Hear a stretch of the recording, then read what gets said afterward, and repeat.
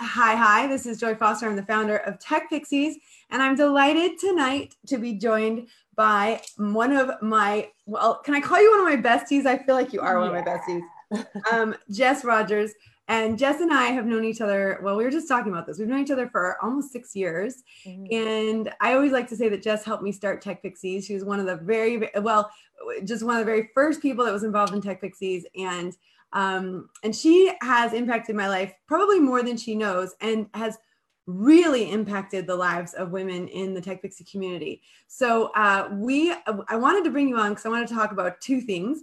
I wanted to talk about SMART goals because our cohort 21 ladies are going through their SMART goals right now.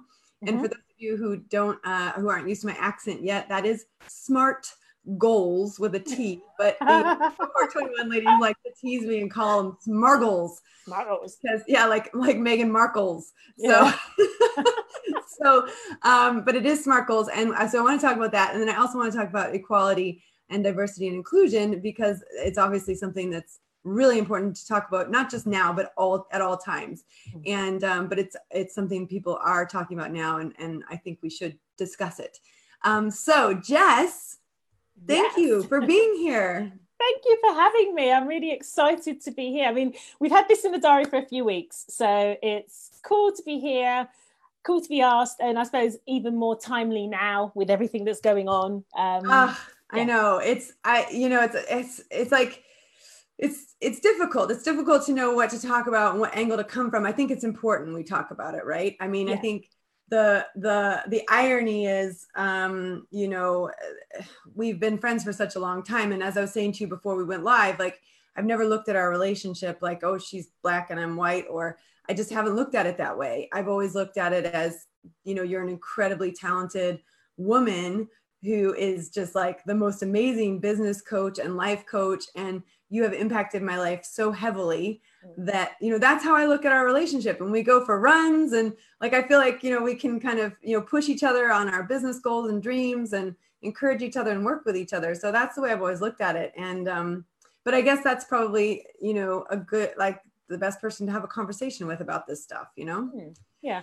And it's tricky really, because I hear what you're saying. And, sometimes people will say things like, oh, I don't see color. And that actually, I find that quite insulting, because, it's like saying you're going to go to the Chelsea flower show and every single flower looks the same and every single flower is beautiful.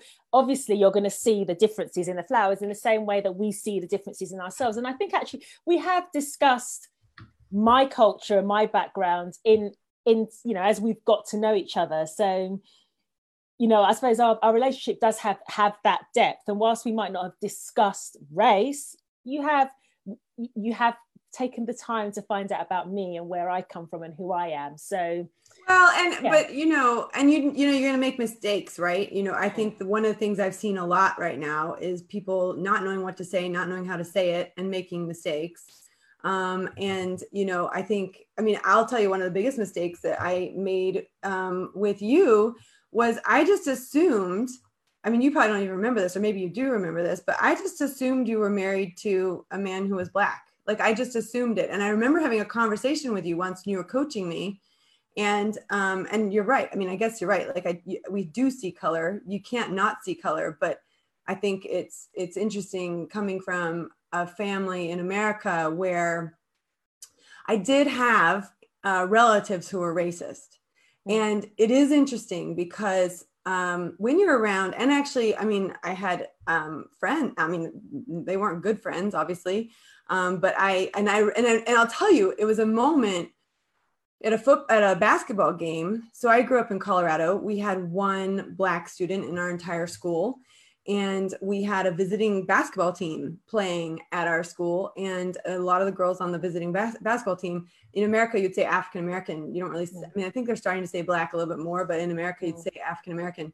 There were some African-American girls there. And some of these guys who were my friends, I just remember they were sitting behind me, and the stuff that came out of their mouth against the other team, it shocked me. It really shocked me. And I just remember kind of not knowing what to do. And I just kind of, I just got up and moved.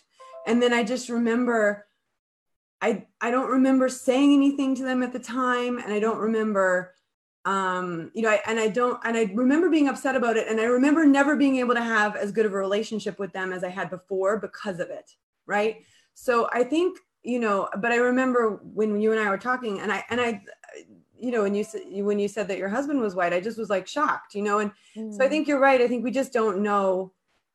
I mean, I'm the first to admit, you just don't know how to react. But I will say, when having been around people who are white and racist, and have been in the room when they've said things that were just awful or heard things that were just awful, it does break your heart. And it is very different than the way that I feel I look at people who are my friends who don't have the same skin color, you know. And I think I think there is a difference in the way that you hear it from someone who really means it in an awful way. And it's horrible, you know. And so I can't say I know what it feels like to be the recipient, but I can say I know what it feels like to hear it and know that it doesn't feel right, and then not know what to do.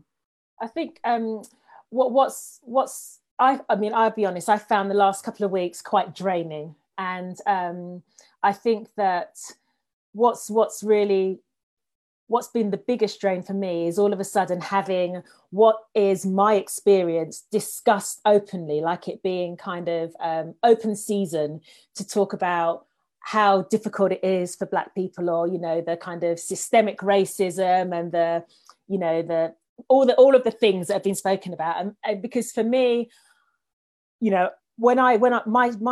from a very young age, my parents, my dad in particular, so I'm one of 3 girls, and my dad always said to us, you know, you're at a double disadvantage. Number 1, you're a woman, and number 2, you're Black. So you have to work twice as hard as everybody else. And actually that's the message that I grew up with. And at the time, it wasn't a negative message. It was more of a kind of a motivating message that you've got to work harder. You've got to get your education. You've got to always, you know, be the best that you can be, put your best foot forward. And actually, you know, over the years, when I've worked through sort of some of those messages that come with that, and worked through some of the messages that I've got, because I went into, you know, after university, I went into entertainment and media and publishing. And so I was frequently the only Black person in the room. That was kind of my work life before I became a coach. That was my career, if I'm really honest. And it was quite draining and quite exhausting, because I always didn't want to stand out. Well, I stood out anyway because I was the only Black person in the room, but I didn't want to stand out for the wrong reasons. So I worked really, really hard. I always kind of gave everything 110%. And actually, when I embarked on my coaching journey and kind of my more personal development over the last sort of 10, 11 years, I've realized just how exhausting and draining that was, and how much energy it took for me to always feel like I had to put this kind of face on that everything was okay. And, you know, you have the microaggressions, people making comments, you know, they're just, well, they're racist actually. And you just ignore them. You just kind of think, because they haven't called me the N-word, or they haven't said, I'm saying this to you because you're Black. If you're in a room with white people who are not the same color as you, and then somebody makes a comment that's like, hold on a sec, I had no one else to turn to. So you have to just kind of, well, I found I had to just kind of get on with it. And actually it is exhausting. It's not nice. It is hurtful. And yeah, it's draining. And so, but in a way, you know, I think I numbed myself to a lot of comments. So sometimes people would say things, and I just kind of, I literally had this armor, this numbness about some of the comments that people would make. It's things like, you know, people coming back from holiday and putting their arm next to you and going, oh, I'm nearly the same color as you. And then somebody else who sat there, you know, at lunch would go, ah. And then me as a Black person, I'm sat there going, and then you kind of shake it off. But actually, daily comments like that, and it was daily comments like that, become very draining. So now all of a sudden, everybody's talking about the microaggressions that me and my fellow Black men and women have faced pretty much every day of their lives. And then that all of a sudden, it's like there's this spotlight shone as though this is, oh my God, it's terrible. This is a new thing. Now everybody's talking about it. But we've been living it And the thing is, now we can talk about it and it's all, everybody's up in arms about it. And the fear is in 2 weeks' time, when everybody moves on with their life because something else comes along, we still have to live with the kind of emotional scar of having everybody looking at us and poking at our wounds. So yeah, it's been a draining couple of weeks, but I really hope that we're having conversations now that we've never had before. So I hope that this bodes well, and that it's, you know, it's not just a moment, it is a movement. And we're going to see a shift in the system and a shift in the way that, well, a new order, let's say, and maybe you know, more equity.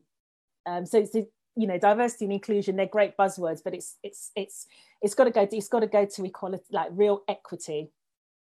Yeah, I think you are like, that was so powerful. No, I think that was so powerful. There's like so much about what you just said. I think what people don't realize is that rawness and exactly what you're talking about. Like, everyone's talking about these microaggressions, and you're right, they happen every day.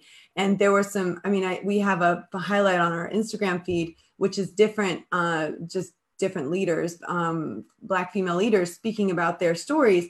And one of the ones that I found extremely powerful was Leona Lewis, who was saying, you know, that she and her dad were in a store and they were looking to buy something and they were told they couldn't touch anything. Mm-hmm. And then she got really upset and then finally went into the car, and her dad went to the car and got her CD out of the car and then took it into the shop to show the woman.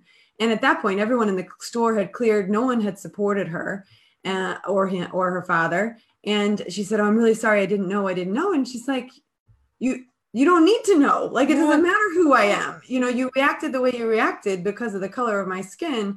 It doesn't matter who I am." And, you know, there was another story about a gal who was in an elevator. And this one's also on our highlights, but she was in an elevator and this man said, you know, ladies first, and let the white ladies out, and then stuck an umbrella down in front of the door and said, you know, I said ladies first. I mean, it was horrible. And you listen to that and you just cringe, and you just feel absolutely awful on the inside. And you just think, I can't imagine having to live through that every single day. Yeah. And that's what breaks your heart. And so I appreciate very much that, and I probably didn't fully appreciate how raw this is for you, and to come on and talk about it and what that means to have to kind of relive, you know, what, and it's interesting because we were talking about this, and someone said a while ago, I think it was Amy Porterfield, she was talking about, you know, when you have an open wound and how you shouldn't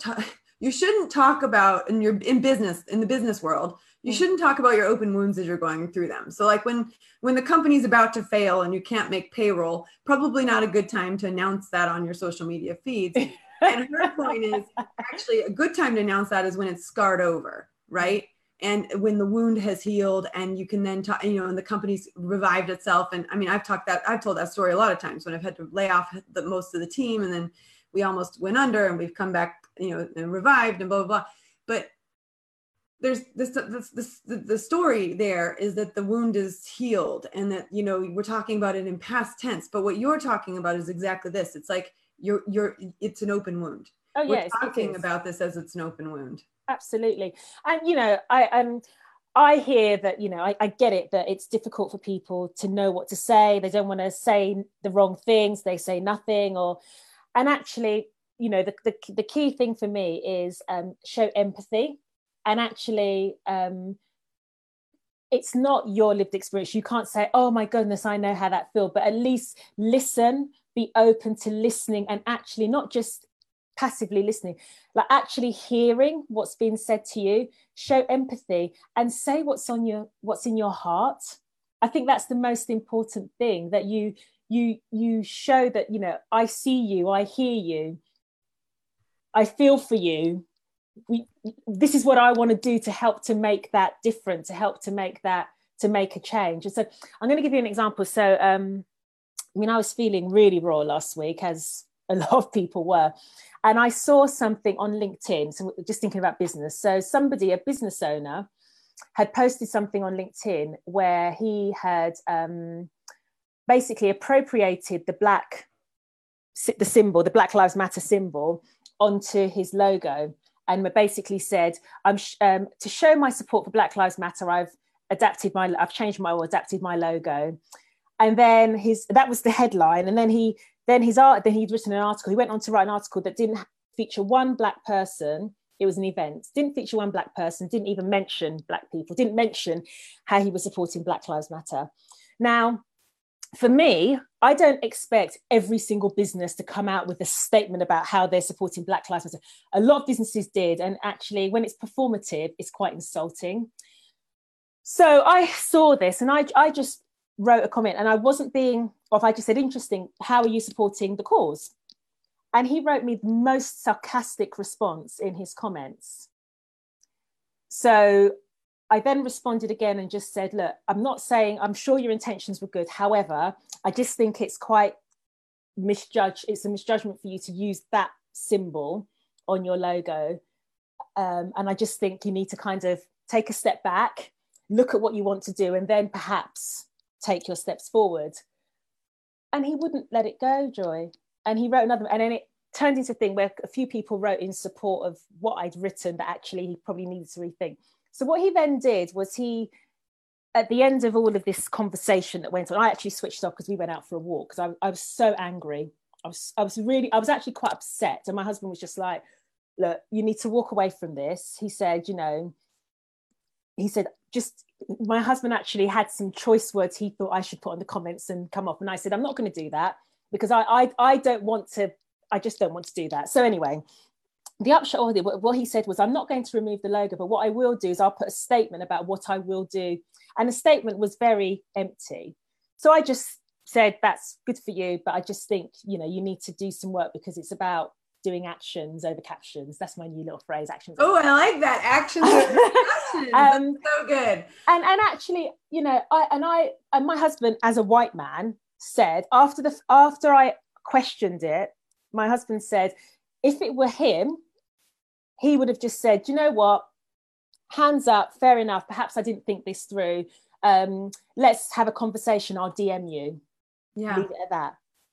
And that was, because I was feeling quite raw anyway, that was all it would have taken. But to almost like mansplain and white-splain to me why it was okay for him to appropriate a Black Lives Matter symbol. Me, a Black woman, was just like, are you for real? I don't get that at all. But can we just pause here for 1 second? Because this is all, Tech Pixies is all about social media. You just actually pointed out a really good way of dealing with negative feedback on your social media feeds. Which is to say, let's privately talk about this. Can you DM me, or just DM someone? It's and actually, I mean, to be fair, I think that conversation needed to happen live because I think people needed to see that. Unfortunately, he didn't get it. He really didn't get it. But just on a side note, if you are doing social media and you have, some bad exchanges, sometimes the best thing to do is take it privately. But here's the thing. I mean, that's the thing. Okay. There's so much tension right now, and there's tension from coronavirus. There's tension from, this Black Lives Matter, the death of people who should just not have died. So many of them. I mean, it's just not right. There's so many things but the tensions are high right now. And, so there's no denying that. And there's no denying that people are going to they're going to put a stake in the ground. But really what was so weird about that was that it was completely contrary to the stake in the ground he was trying to take. He was trying to take this stake in the ground of, I'm going to be supportive. And then actually everything else he did didn't represent that. And I think that's the lesson learned here is you've got to look at the inside and the outside. You've got to look at what you really, truly in your heart believe. And, and actually, I mean, it's not that I want to leave this conversation because I don't. I think we can go deeper on this conversation if you want to. But the reason that I wanted you on here was for SMART goals. And really, that is challenging the inside, and it's challenging what's going on with your, where you are now and where you really want to be in your life. Right. And I don't want to leave this conversation if you're not ready to, and because it's so important. And I think I also wanted to say, this is a platform for you. I mean, Tech Pixies is still very white. I mean, there's no doubt about it. I'll tell you something very interesting. We have tried to, when we do our Facebook ads, we have a couple of beautiful women of diverse backgrounds in our community. One of them is a Gouda and Adekoya, and she's just absolutely stunning. And we have her in a couple of our ads. And it's really interesting because the Facebook algorithm never treats that ad very well. Like we have multiple ads that we put up, and the statistically, and I'm going to do some more testing because I'm really curious about this, but statistically, it's always one of the ads that's our worst performing. And it's one of my favorite pictures. And I made a decision in our last 2 ads campaigns that even though it was going to cost me more money to get that ad in front of people, that it was important, because I felt like, number one, I mean, you led our vision day last year, and you know that one of the things that as a company we wanted to do was have, it was about women, all women, no matter what type of woman you are, what color you are, what your sexual orientation is, what your background is, socioeconomic background, rich, poor, Tech Pixies is about women, and it's about closing the gender gap in tech. And it doesn't matter what kind of background you have, and actually, quite frankly, we've had a few men say, can I join? And we've never said no. We have some amazing men who've gone through our program, and they kind of become superstars in their cohorts. But I think, where I saw the gap was in gender. That's where I saw the gap. So I guess what I wanted to say was, how can organizations start to proactively make a difference on the inside? Not just, like you said, not just change the logo, but actually make a difference on the inside. What steps can they do? What moves can they make? And as individuals, particularly white women, and I'm speaking on behalf of many of the women in our in the Tech Pixies world, what can they do to help? I know you talked about being empathetic and just listening. So I think that's really important. But I think it's doing the work. It's actually understanding where this all comes from, understanding the system that currently exists. Because just because people aren't openly, overtly saying racist things, or openly, overtly saying, I'm not going to hire this person because of X, Y, and Z. Actually, there is a systemic problem. There are issues around unconscious bias. There are issues around how basically people hire in their own image a lot of the time. There are issues around how, for some companies, they're marketing. And so actually, the marketing gives off particular messages. So it's about stepping back, businesses, and looking at what's going on. How many people do you have in influential positions within your business?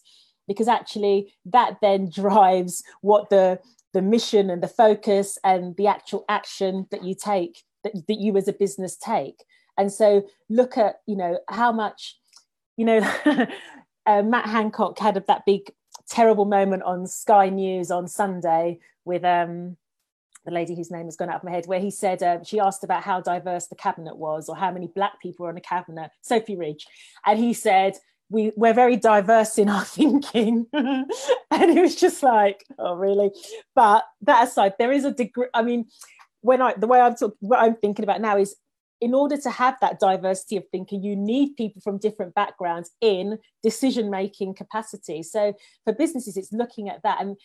And so looking at, if you haven't got that, why is that? What are the blockers? So I'm not suggesting that people just hire because they're trying to get color onto their boards, but they actually look at, who do we want to serve with our business, and how are we going to effectively reach those people? And actually, when you do the work and look at who you want to serve, and look at what the opportunities, and look at what sort of difference you want to make in society, it's from that place that you take action. It's from that place that you decide what your next step's going to be. And as individuals, as maybe the women who are watching today, or watching this, do the work to understand what Black people have been going through for the past X hundred years, do the work to understand what the obstacles are that we're facing. And when you know that, dig deep inside yourself, look inwards and think, you know, what do I want to do about it? How do I want to affect change to ensure that that doesn't happen? So we do have more equity, you know, so we are all able to live in equity and in harmony as well, and take your action from there, say your words from there. Well, and I think when I think back to the two stories that are sitting in our highlights of the elevator and also the shop, you know, prepare yourself for if you're in a situation where someone gets treated like that, what you're going to say. Because in both cases, the ladies said, I wish someone had just said something. You know, the white people that were in the shop just walked out, and the white people that were in the elevator just walked out. And no one said that was wrong, you know, and you know, and I think it's important. And you can't, and a little bit, I mean, and this goes back to this whole visualization thing, of if you can't visualize yourself doing it, it's very unlikely to happen if you're not ready to put yourself out there, right? So we have a lot of women going through our program who it's very hard for them to put themselves out there for the first time on social media anyway, right? So they're just putting themselves out there. And there was like the big conversation around, you know, the black square. Do we do the black square? And, you know, but also I think it's preparing yourself for the fact that if you were the woman in the elevator, how would you handle if you were the white woman in the elevator, how would you handle the situation? If you were Sorry, so I was going to say that's where the silence, you know, being silent is complicit comes in, because if you see like something as awful as that happening, as somebody being treated like that in a lift, in an elevator, you walk away because you walk away and go, oh my goodness, that was terrible, that was really embarrassing or whatever.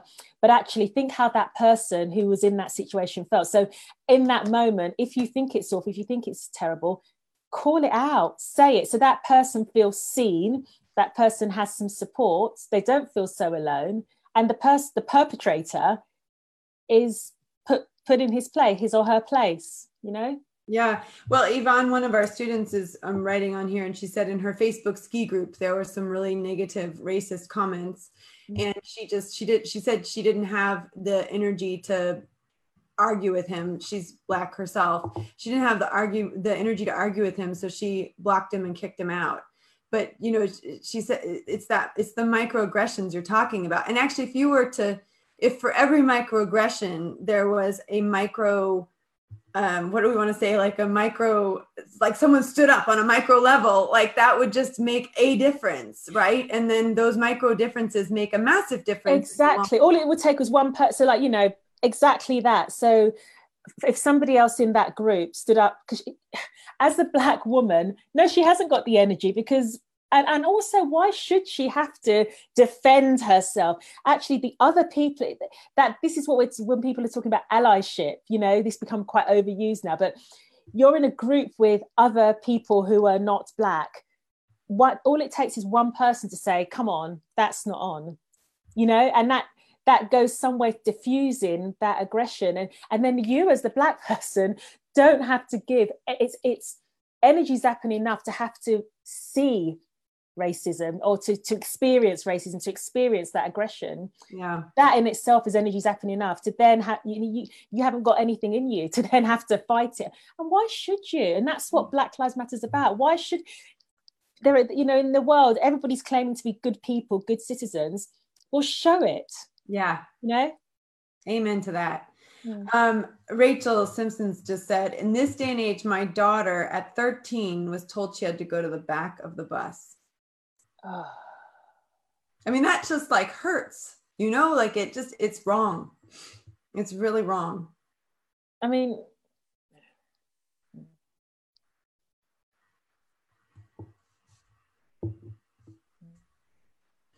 that's what this is about. That's why we're talking about it. It's so important that people know how wrong that is. And it's so important that people stand up for it. And it's so important that no one hears that, you know? And this is where we talk about white privilege, and actually I know that it's difficult for some people to hear the phrase white privilege and white supremacy, because they're like, well, no, I'm not privileged because I come from a disadvantaged background, or no, I'm not privileged because I've worked hard to get where I am, and that kind of thing. But actually, the privilege is the fact that you, if we weren't having this conversation now, you would never need to even think about how that might feel for somebody, for a 13-year-old child to be told to go to the back of the bus. And I'm sure there were other people, I would guess there were other people on that bus, who stood up for that 13-year-old child, but they had the privilege perhaps to just look out of the window and be outraged, but inwardly outraged. And actually, that's not good enough. Rachel says she was too scared not to be compliant. Well, she's 13. It's just awful. It's awful. And I think we just have to have these conversations, because we have to make sure that people take action when they see stuff like this happening now, and it's, and you know what it's not about? It's not about, like in Leona Lewis's case, you're in this store and someone's treating you like that way. It's not about going up to the person who owns the store and, yelling in their face, but it's about just staying in the store and standing by her and saying this. But actually it is. It's about taking that person to task. I'm not suggesting yelling at them, but it's about saying, this is wrong. Why are you doing this? Yeah. It's about saying something, actually saying something. Yeah. And just to bring it to smart girls, because something's popped up, let's bring it back. But this is so important, Jess. And I know we're in the middle of the wound on this. And thank you for being. But it's relevant, because actually, when you're setting your goals, you set your goals based on what you want for your own success. You define your own success. So make part of that success being able to make societal change, make part of that, because we all have a part to play. We can all change the world in some way. So actually, when you're setting your SMART goals, you've defined your own measure of success, and you set goals to reach that. And so make dismantling systematic racism part of that. Yes. I love it. That is the SMART goal. And it's like, Joy, you had your when you started Tech Pixies, one of your goals was about gender equality, was about increasing women's access to tech, or women's confidence in tech. So you put your stake in the ground to make your difference in the world for women. And actually, that is a big big vision. However, you made that conscious decision about helping women and in what had been traditionally an area that women didn't particularly go into a lot. And so how would it be to put that stake in the ground for people, for Black people or for marginalized people, to be able to make a difference to them? Well, do you know what? Jess, I got to tell you, one of the really interesting things about doing the work, the Women in Tech work, is it is in doing the Women in Tech work, and it's in going to conferences like, We Are Tech Women, and it's in being surrounded by other women in the tech space that I learned to see diversity. I learned to see the problem, because I didn't realize there was a diversity problem. I just thought there's an equality problem, right? I never even thought about race. I didn't think about LGBTQ. Honestly, it was not something that. And then when you go to these women conferences, they care about diversity. They care about, the whole woman, all of the women. Yeah. And it is incredible being in a space like that, because you see really powerful leaders, and very diverse panels, and you get to hear incredible stories, not always good ones, but you get to hear these incredible stories, and you do get open to it. And I will be the first to admit, when we started Tech Pixies, it was a woman, it was a gender gap problem for me. But it has been in being exposed to the fact that it's not just a gender gap problem.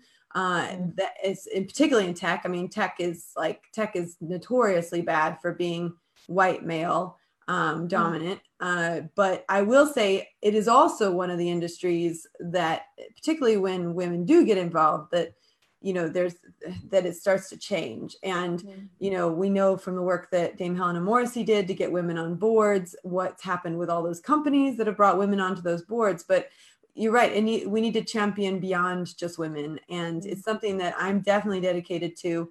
And, you know, now more than ever, but it was something that, you know, we were aware of was a problem, but, you know, problem in many senses of the word, and wanted to make a change with. But I love the Smarkles angle on that. And interestingly enough, I want to just circle back to Rachel's daughter, because Rachel said that her daughter found her voice. And she spoke at a Black Lives Matter protest in Oxford, and she found her voice. So, you know, that is amazing. And I think we need to circle back on that story, because we need to highlight that.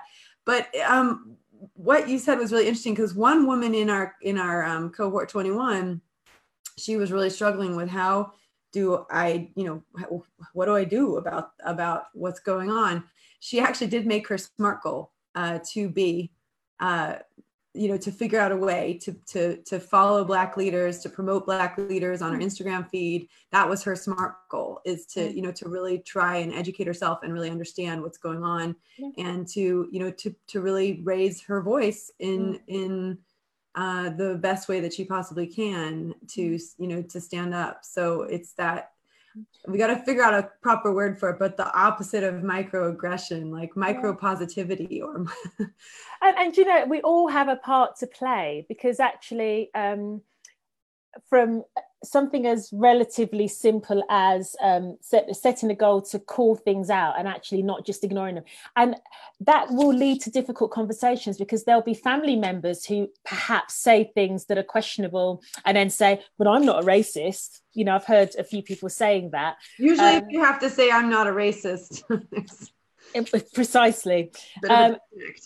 To people who are, you know, who are saying, you know, they're going to follow more Black leaders and learn more and understand more. There are so many levels of what you can do to show your support and to really make your difference in this new world. Well, we definitely changed the homeschool curriculum. So we listened to both Martin Luther King Jr.'s big, you know, the big speeches he's known for. He obviously had lots of speeches, but we picked the two, the mountaintop speech, and then also I Have a Dream. And the kids listened to the full 45 minutes of the other one. And it was really interesting, because we stopped, and at different points I had to explain, you know, what different things meant. But we also watched Michelle Obama's Becoming, which I really loved. Yeah. And of course, my daughter was so funny, because she said, hey mom, I gave you that book for Christmas.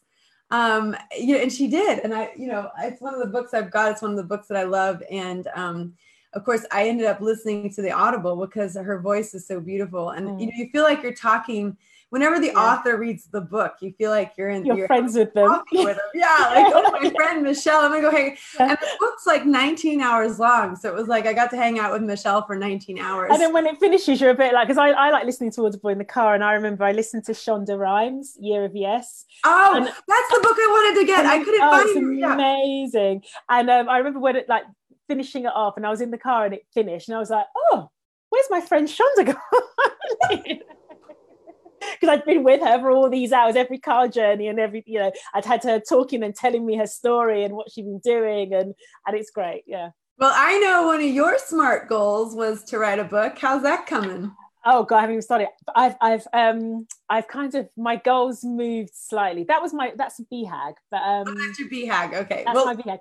I think, can I just call you out on that one? Because I took a week off over the half-term break. I mean, we don't even know when these breaks are now. We're like homeschooling around the clock. Oh, well, let me just finish that off. Let's circle back to homeschooling, and let me tell you about I'm going to call you out on your BHAG here.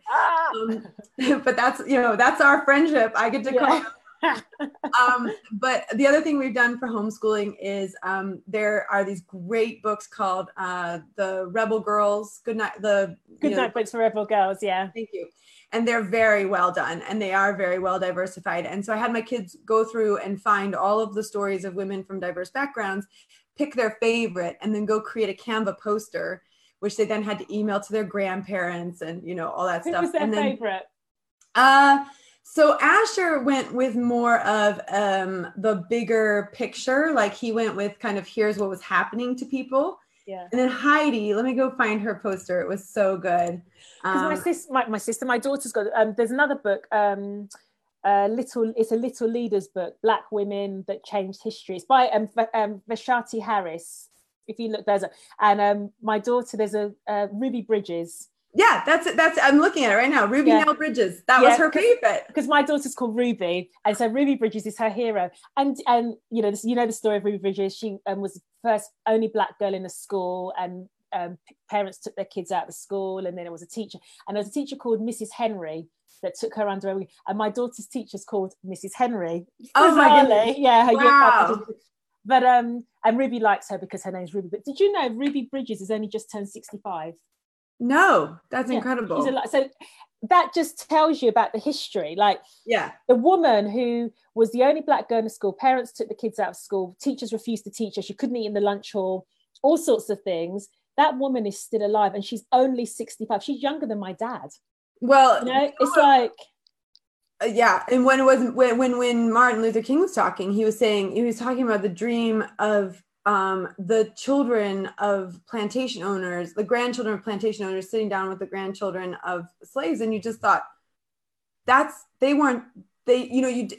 think we're just not that far removed, and actually, and the one other book that I had the kids listen to, which was very difficult for them, was Why I'm No Longer Talking. Renee Edo Lodge. Wow, that's a big book to get the kids to listen to. Well, we've been doing it on our walks, and we've been doing it in the car. And we were on our way to Kew Gardens for my brother-in-law's birthday. We did a little walk, a socially distanced walk, of course. And we were walking, and anyway, in the car, we were listening to it, and it got to a place, and this is interesting, it got to a place where there was an 11-year-old boy whose mother was shot in front of him because they had broken into their apartment looking for his older brother, who wasn't there, and he was never there. There was no reason for them to break into that apartment, and his mother ended up dying years later of kidney failure, which was directly tied into this gunshot wound. And I mean, the kids were listening to this, and at one point, Heidi and Asher both said to me, "Mom, can you stop it?" And I said, "Actually, I'll stop it so we can talk about it, but you need to hear the end of the story. Like, you have to listen to, you're 10. He was 11. It's like, and I don't want you to get worried that it's going to happen to me, because I mean, actually, that's the point of the book. It's not going to happen to me. That is where the white privilege comes into play. But what I want you to do is I want you to listen to someone else's pain. And I want you to, and they were, and I felt like an awful mother. They were in tears in the back of the car.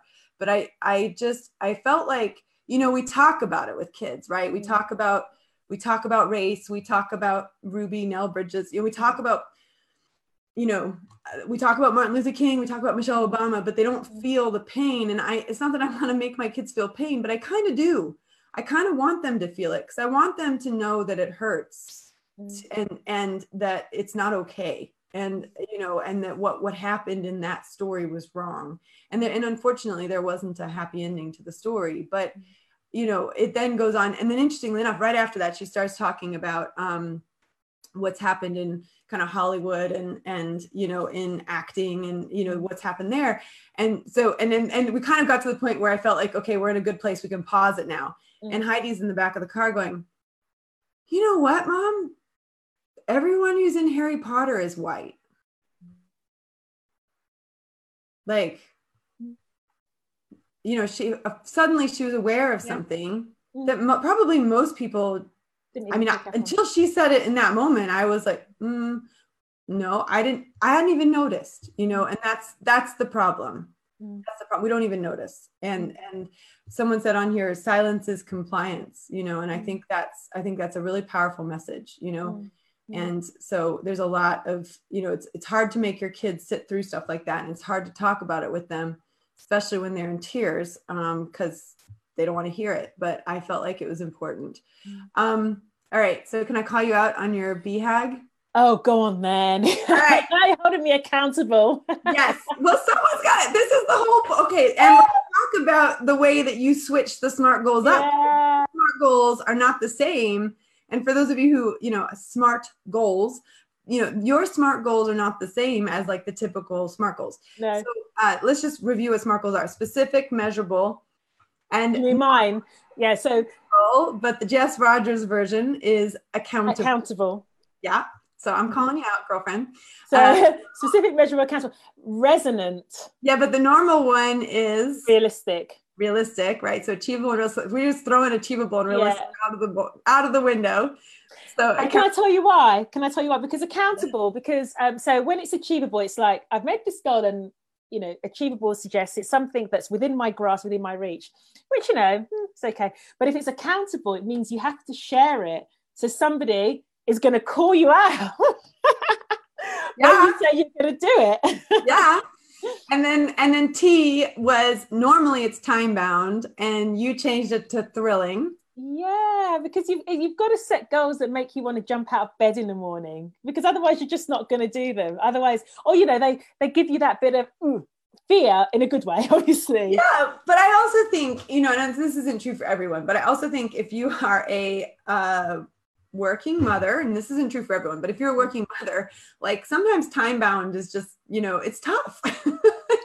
Absolutely, always. I mean, it's not particularly now when, you know, you're trying to do 1,000,001 things and look after the kids, and you want to find some time for you as well. So if you set a goal that is just like, I'm going to do it by this date, it's very easy to actually not do it because you're exhausted at the end of the day and you just collapse on the sofa. But actually, if it's thrilling, you're going to carve out that 15 minutes a day or whatever it is to work towards it. And it's a killjoy. Like you know, to be able to when you put it, I'm not saying don't put a time on it. I think it's good sometimes, you know, I think be specific about kind of, you know, use time if it helps motivate you, but I'm not saying don't do time. But my issue with time is, you know, like I wanted to do a triathlon in 2014, and it just was the wrong year for triathlon. I had like I had a 4-year-old and a 3-year-old, and, you know, we were moving countries, and, you know, I got I was trying to keep things together financially. You know, it was a tough year.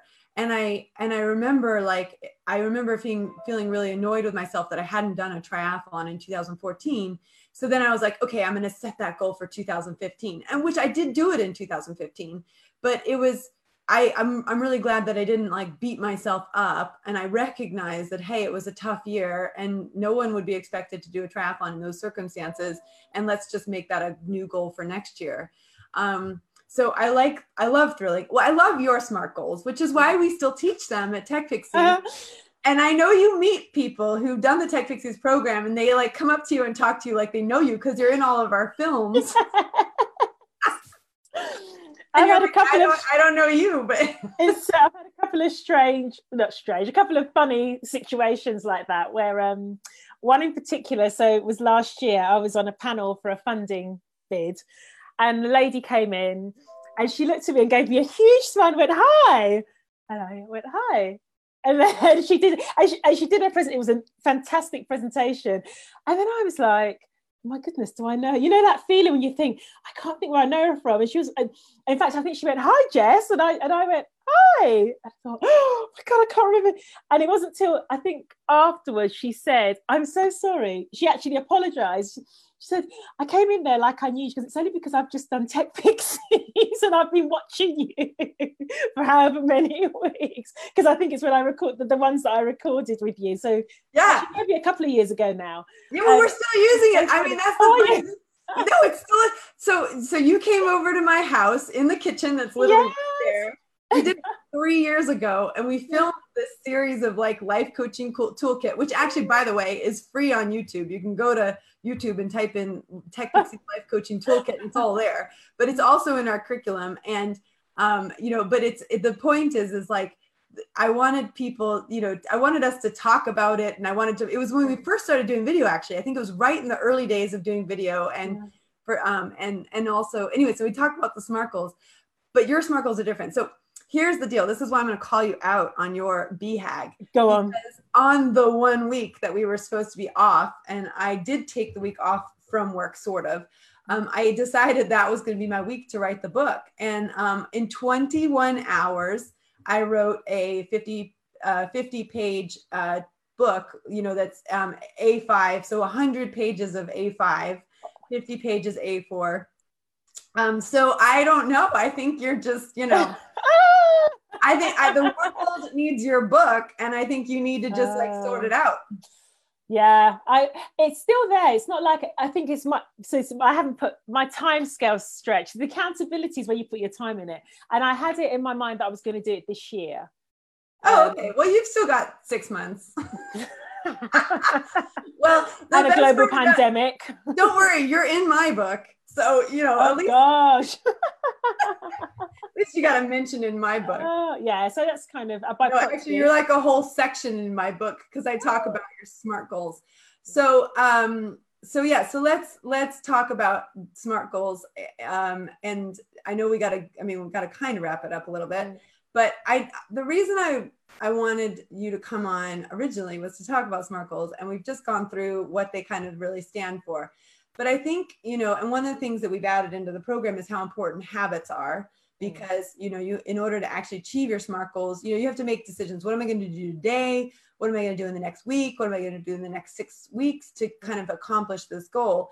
And, you know, and it's also about breaking that big, hairy, audacious goal down. And that's when you came to our winter get together. That's what you were talking about, you know, get that big, hairy, audacious goal out there, but then let's break it down into smaller chunks and let's kind of work through those and get those done so that we can actually kind of move forwards and become the person we want to become. And one of the SMART goals that comes up a lot for women is losing weight. And I hesitate to encourage that one, because what I always like to say, I'm sorry about the buzzing. What I always like to say is it's not about losing weight. You know, it's not about running the marathon, right?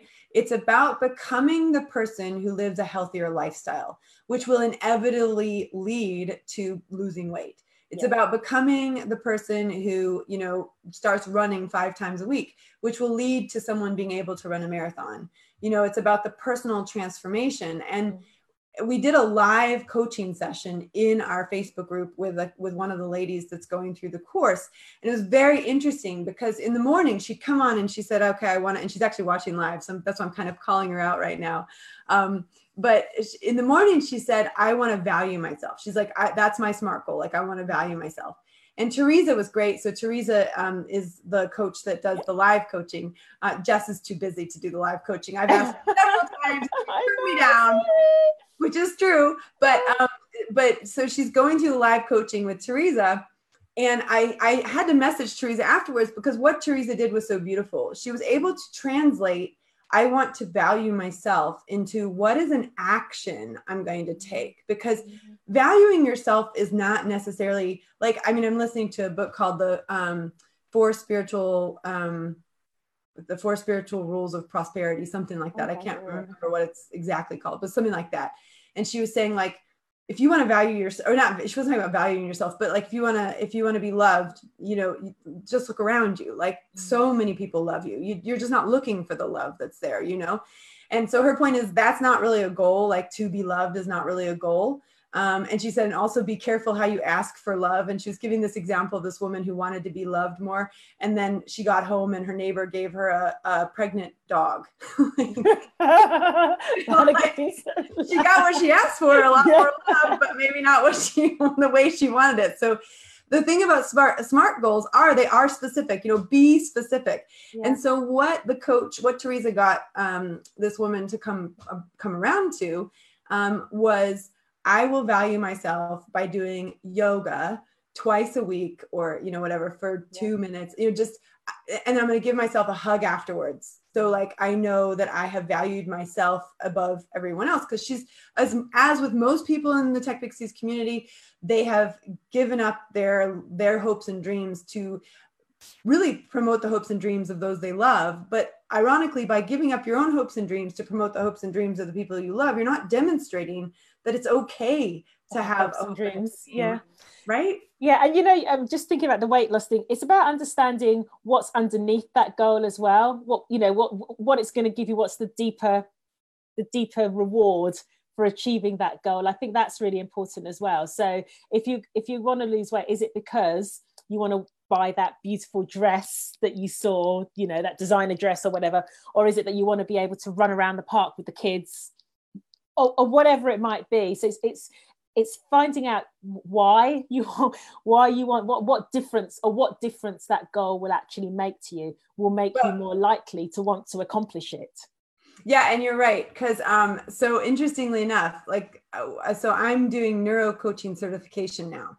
Oh, cool. Inspired by you, because you've Mm. been such a massive influence in my life. I mean, I kid you not. Like I remember when we set up the Tech Pixies program, and I remember when I put the bid in, and I remember, you know, feeling like it was so important that we had life coaching with tech skills Mm. and then a community. You know, it was, those were the things that mattered: life coaching, tech skills, mindset. You know, or I mean, mindset, life coaching, Yeah. you know, tech skills, community. Like those Yeah. three things. That was the secret sauce for me, and I felt like if you just gave people tech skills, but you didn't give them the mindset work, you didn't give them the life coaching work, it wasn't going to work. You know, they were, and really, I think I did it because, you know, I remember all the conversations, the tough conversations, you know, that I had with my husband about setting up my own business, and you know, and how hard that was, and I needed guidance and help, you know, to make sure that I was, you know, it was okay to chase my own dreams and the things that were on my heart. And thank goodness I did. You know, thank goodness I found you, and thank goodness you encouraged me to, you know, I mean, and we've had conversations that haven't, you know, you've challenged me big time, you know, and you're always saying, what's in your gut? What's in your gut? What's in your gut? You know, every time I've called you and we've gone through a coaching call, you know, whenever you ask that question, what's in your gut? I mean, that's always such a good question. But when you're doing the neuro coaching certification, one of the things you realize is there's always a why. There's always a why. And you have to almost, and we don't do that in the Tech Pixies course, but you know, we kind of do the top level of that. But if you can get down deep to why you want to really do whatever that thing is that you want to do, that's where you can start to rewrite the story.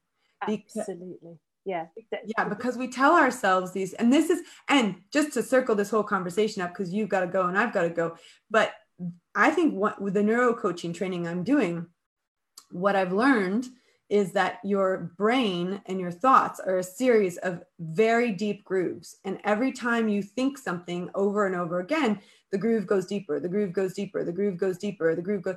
And to rethink that, or to change the way you think, you have to write a new groove. And you have to think a fresh thought. And that fresh thought has to be thought so many times that it creates a deeper groove than the other one. Exactly that. Yeah, exactly. And I think what I realized when I was doing my kind of, you know, I have this new morning, well, since coronavirus hit, I started doing this morning routine. I did the Hal Elrod book, you know, the Miracle Morning. Yeah. And I'm not a morning person. Anyone who's ever known me knows I'm not a morning person. It's not my like favorite time, although it is now.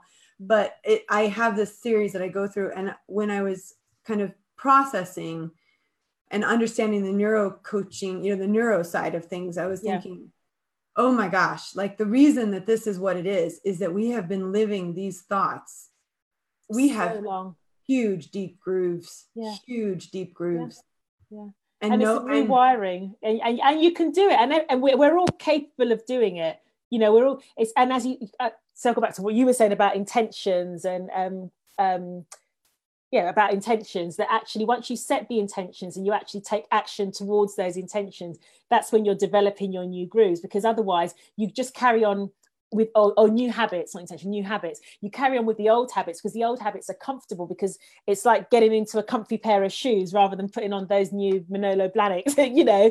But actually those old habits, if they're not serving you, then you're in this spiral where and then you feel hopeless. You feel like you can't get out of it. So it takes a lot of courage to actually set that new intention. And like you said, Miracle Morning, you're not a morning person, but you set an intention to become a morning person by doing the Miracle Morning, because that's something that takes a lot of commitment. But by making that commitment, hey, you are a morning person now. Well, I'm 70 days in, and, you know, I love it. And I have to say, here's the deal. Like, and this is all about the kind of going deeper on the SMART goals level and going into that why, you know, and then rewriting the story and really figuring out what are the automatic negative thoughts that you have every day that create grooves in your brain that you need to rewire. And it's by recognizing what those automatic negative thoughts are. And this is what I learned from Dr. Shannon Irvin, who I'm doing the neuro coaching certification with over the next year. But what she taught me was you have automatic negative thoughts, and that's just the way humans are wired. You know, we're wired to stay safe And that's what happens, you know, when you're wired to it's say about safety, and it is about safety. But sometimes it's like, you know, we used to talk, we talk about saboteurs. It's like the saboteurs come from when you're a child and your parents tell you not to put your hand in fire, so you automatically have certain fears, so you know it, you're not about to put your hand in fire, but you just start to build certain fears that, oh, if I see something like that, it's hot, so I'm not going to go near it. And it's like your brain is worrying you to, so the saboteurs are there to keep you safe at first, but in time, as you get older and more experienced and you live life a bit more, actually they're the things that hold you back, because then you don't want to take risk, for example, because you're wired to say, oh, risk is bad. And actually, maybe if you took that risk, if you took that job, if you went on that trip, it could completely change your life if you take that risk. Well, that's just it. And here's the thing. It's like you can go through this whole scenario and you can figure out what your automatic negative thought is that's tied into it. And usually it's much deeper. It's like, I'm not worthy, or I'm not good enough. It has nothing to do really with weight or what, but it's tied into something. It's tied into experiences you had as a child where you felt that you weren't worthy or you weren't good enough, and then you did something, you know, like go and eat something or whatever. It's tied deeply into that. And the thing is what she says next is that you refute it.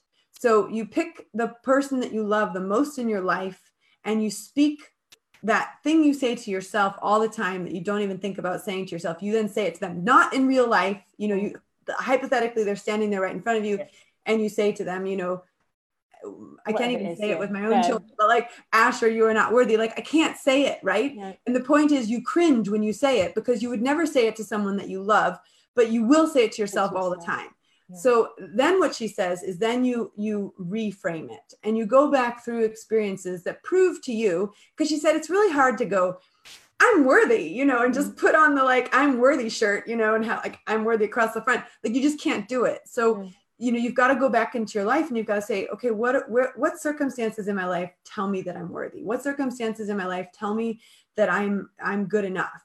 And when you reflect on those and you write them down, you get this huge list of all these things. And actually, I remember when you ran the Tech Pixies program in the early days, you had everyone do that. You had them write this huge list of all their accomplishments.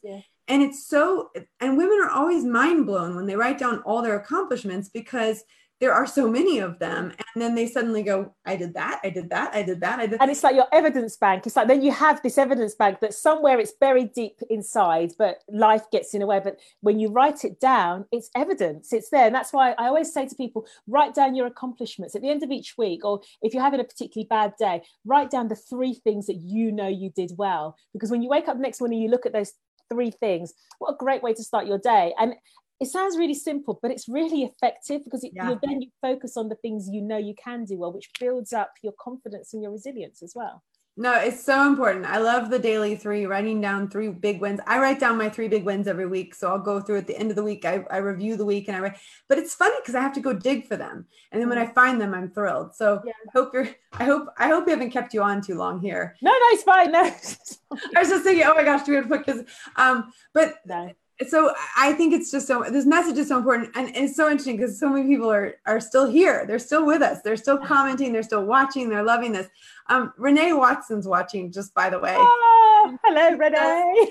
She says this is really making her upset because of the no hug rule, and she wishes that she could hug both of us right now. And Renee, we wish we could hug you too. Yeah. I think that's I can't wait till we can hug again. Oh my gosh, it's been horrible not being able to hug people. But let's close on that. Just that, you know, you need to recognize what's going on under those SMART goals. Why do you want to do it? You know, go a little bit deeper, try and figure out what that thing is, and then reframe it. And, you know, and if losing weight is about not feeling worthy, then it's about reframing it to feel worthy. And then you need to repeat it. And that's her point, is that every day you need to repeat it. So one of the things that I started doing in addition to SMART goals, which is such a great practice to get you going, right? You've got to do SMART goals. I think personally, you've got to do the Wheel of Life. I mean, all those things you've taught us, you've got to do them. I believe in them so much, so wholeheartedly. You've got to read the book Mindset by Carol Dweck. It's a little bit academic, but you still got to read it. You know, you got to go through all this stuff and understand what's actually going on in the brain. But then there's one more step, which I think a lot of people are afraid of. And that's just that the writing the affirmations and reading them or thinking them or going through them every day, because you do have to rewrite those neural networks. Because if you don't rewrite them, the same story is going to write itself. And I think if there's one message I hope that comes out of tonight's amazing conversation that had so many emotions and ups and downs in it, I hope that message is that we need to rewrite the neural networks of society. Like we really need to rewrite what people believe deep down, and we need to really start to create deeper grooves in a better way forwards. And we can and don't be silent, don't be compliant, stick and up. We all have the power to change the world in our own small way. We all have the power to dismantle this and create a new order. We just have to have the intention to actually do it. Mic drop. I love you, Jess. And thank you Joy. So much for this time. I mean, it's such an important message. Yeah, you're so welcome. It's been wonderful to speak to you as always. So, and thank you for listening. Well, next time it's going to be in person. And, I think what we're going to do is we're going to meet up and have a book exchange. Yeah, definitely. Your book's going to be done. You're going to have to sign your book for me, and I'm going to sign it for you. Exactly it. That's exactly what's going to happen. No. What a book signing party. We can have people get our books. Yay. Hug everyone. All right. Thanks, Jess. You're very welcome, Joy.